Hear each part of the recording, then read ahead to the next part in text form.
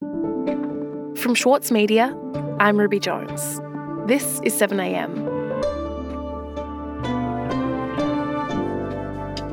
The new government has inherited a problem that no one wants to talk about: the deep inequality of funding between public and private and independent schools.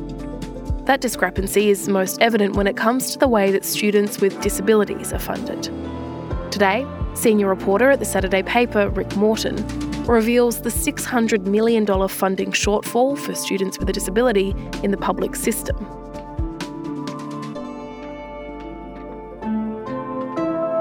It's Tuesday, August 9.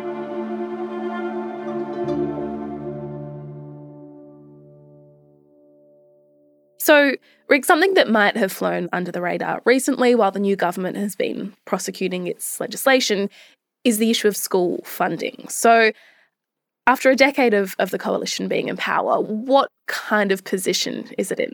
Yeah, I think a lot of people think that school funding is just kind of been fixed and solved and everyone just got on with things, but it's a bit of a mess, in a word.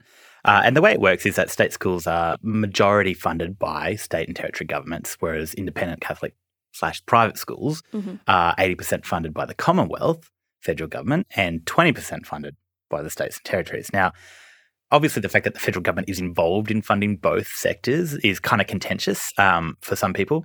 But what is astonishing about this arrangement is that the federal government actually fulfills its funding promises to the independent schools and doesn't fulfill its promises to the state schools. Right. In fact, it's underfunding them still at the moment by 2 to 3 percentage points, and that's just the federal government. Okay, so could you just break that down for me, Rick? Both private and public schools get federal funding, although obviously private schools also run on fees and public schools are also funded by the states. But you're saying that the federal government is actually underfunding public schools. Yeah, so it's promised to fund 80% of private schools, and it will get to that level over the next 9 years, right?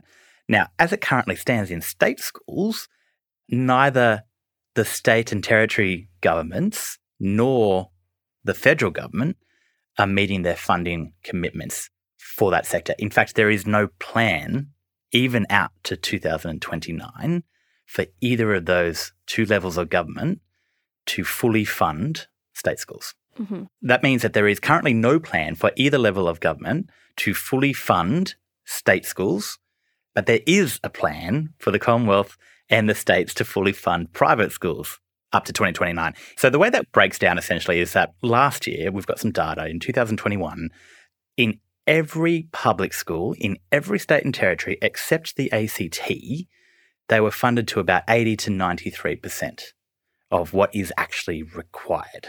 So not a single public school in any of those jurisdictions have full funding. Meanwhile, both the Commonwealth and the states, as I mentioned, have fully funded many Catholic and independent schools, and the plan is to get to 100% or more over the rest of this decade. Now, that is kind of setting the scene for some hinky business when it comes to the way kids get access to support in schools. Okay, so how did this happen, Rick? How did we get to a situation where government schools are not being paid what they're owed by the government when independent or private sector schools, which arguably aren't the responsibility of the government, are getting paid that money? It depends how far back you want to go. But let's go back to Julia Gillard and the Gonski Schools reforms. Julia Gillard has unveiled Labor's long-awaited school funding overhaul. The Prime Minister has backed the recommendations of the Gonski report into school education. Now, that was a huge program of reform around 2011, looking at how we can equitably fund kids in schools.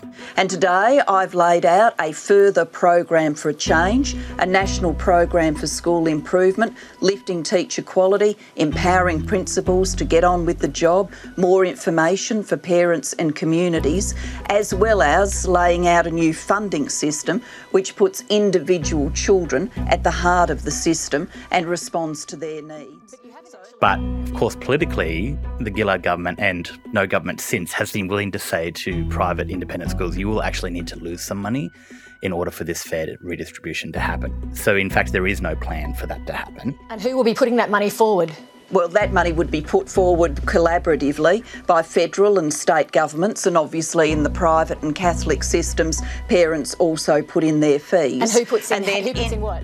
And what has happened since is that the private school system lobbied the coalition government when they came to power for more protections. As far as I am concerned, as far as Christopher Pyne is concerned, as far as the coalition is concerned, we want to end the uncertainty by guaranteeing that no school will be worse off over the forward estimates period.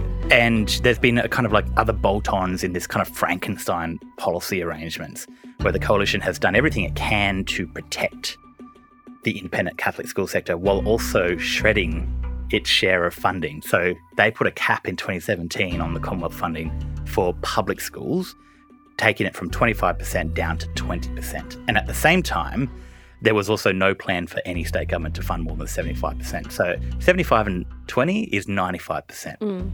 And that is what's baked into the agreements, whereas the Catholic and independent schools, there is a plan to ramp up. Okay, so it's successive governments then not wanting to cut funding or to say no to any of these independent private sector schools. It's the hardest word to say. Okay, so if we look at the funding then for each individual student, I mean, how does that play out? So here's the really weird and cruel quirk that's baked into this. There's a thing called the Schooling Resource Standard, and that essentially says that every student in primary school last year deserves about $12,000 as, benchmark baseline funding. And in secondary school, it's about $15,000. That's the SRS. Now, because of the way that is set and because you can get loadings on top of that, right? So it's like layers of disadvantage will attract more money. So I'm going to focus on disability loadings today because this is a really quite striking example. The way the loadings are set up is that they're paid as a proportion of the SRS that is eventually paid to students. Now, because the SRS in state schools is below 100%, disabled kids in those systems are actually getting less money in disability loadings than they would otherwise be qualified for if those schools were funded properly. And I've got some data on that, and it's $600 million last year alone that disabled students in the public system were underfunded because of this original sin, if you like, of not fulfilling, government obligations in the funding of students, full stop. We'll be back after this.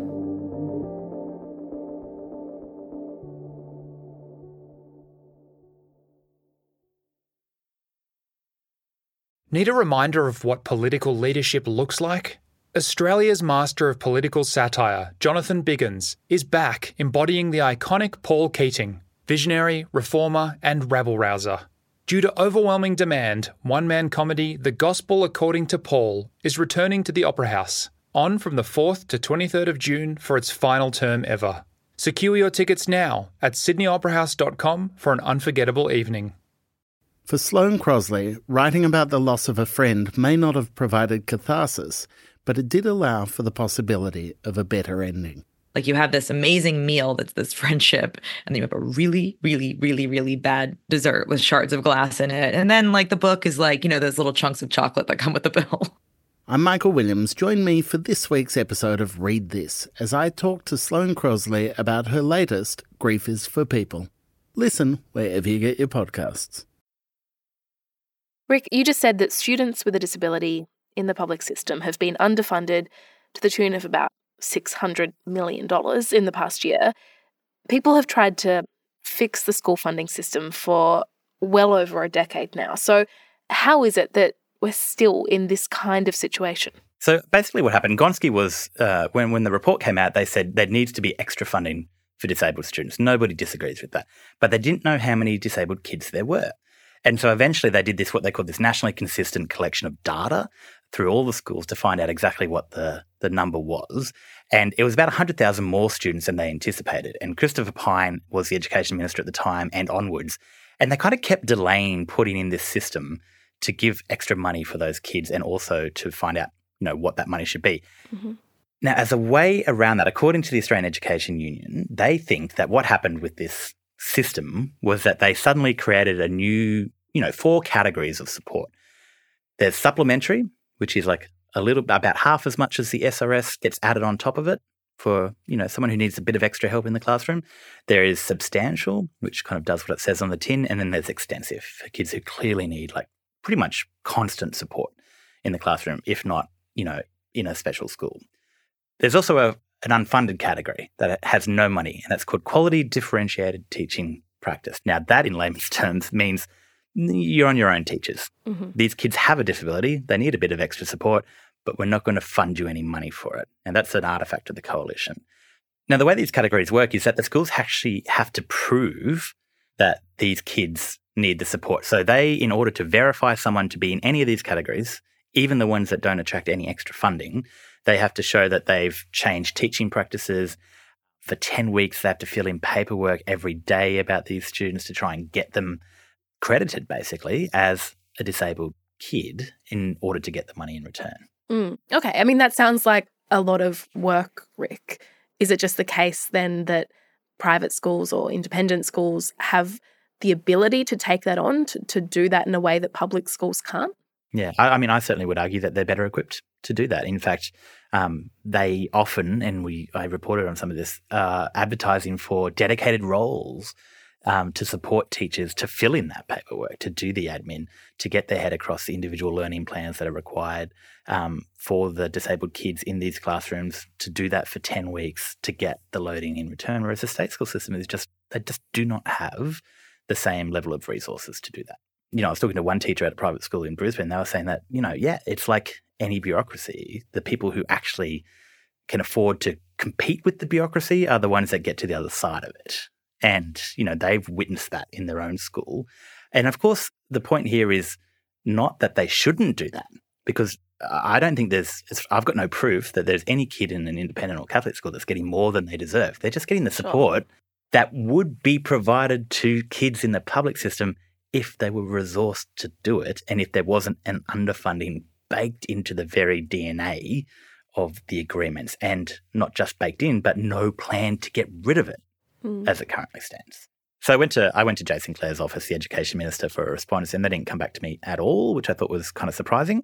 The Independents said that, of course, they do what every other school does, as with the Catholics, and that they don't do anything more or less than any other school to try and get support that kids with disabilities need.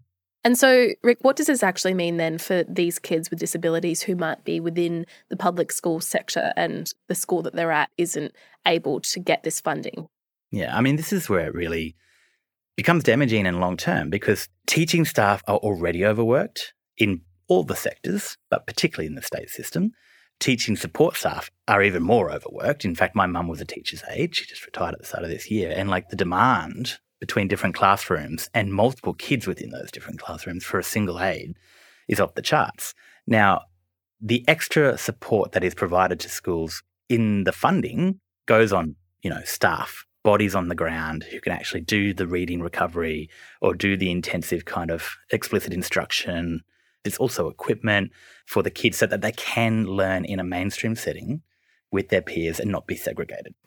Now, what the AEU has found in discussions with its principals committee is that school principals typically in the state system have been transferring $100,000 on average from elsewhere in the school's budget just to try and plug some of the gap with their disabled kids. But it's not enough in an already overstretched school. In fact, what that ends up doing there is essentially meaning maybe larger class sizes, cutting corners somewhere else in the school just to try and give their students with disabilities a bit of a fair go. And that's what this means. This isn't a theoretical argument about schools funding, or it's not about a spreadsheet. It's about kids in classrooms and where they're actually learning. And the key issue of inequality being baked into these agreements, is that something that is on the new Labor government's radar? Because it sounds like a lot of these problems, they were partially caused by Gonski, but at least Gonski was a top-line attempt by the previous Labor government to fix school funding. We haven't really heard much about it this time around, though. Yeah, no, I mean, Gonski had all the greatest aims in the world, but it's kind of like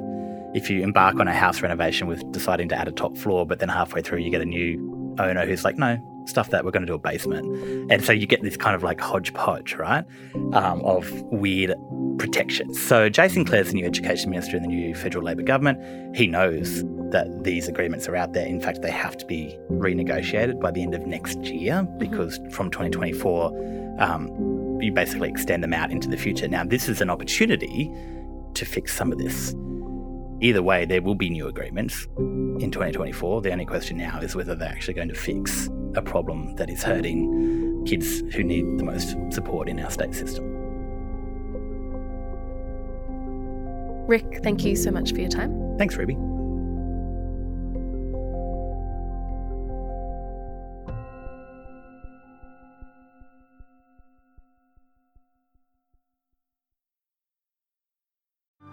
Mahler's music embodies the very essence of humanity. Experience his epic Song of the Earth with the Australian Chamber Orchestra, Richard Tognetti, and internationally acclaimed opera stars Stuart Skelton and Catherine Carby.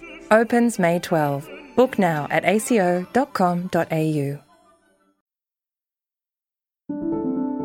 Also in the news today, former New South Wales politician John Barilaro has told a parliamentary inquiry that he regrets applying for the role as a trade commissioner in New York and denied he'd sought any special treatment, describing the situation as a shit show. The former Deputy Premier withdrew from the role several weeks ago after it emerged another candidate had been previously selected for the role before Barilaro's appointment. And a ceasefire between Israel and the militant group Islamic Jihad has taken effect in the Gaza Strip after 3 days of fighting. Palestinian officials in Gaza said a total of 44 Palestinians were killed. Almost half, officials said, were civilians and included 15 children. I'm Ruby Jones. This is 7am. See you tomorrow.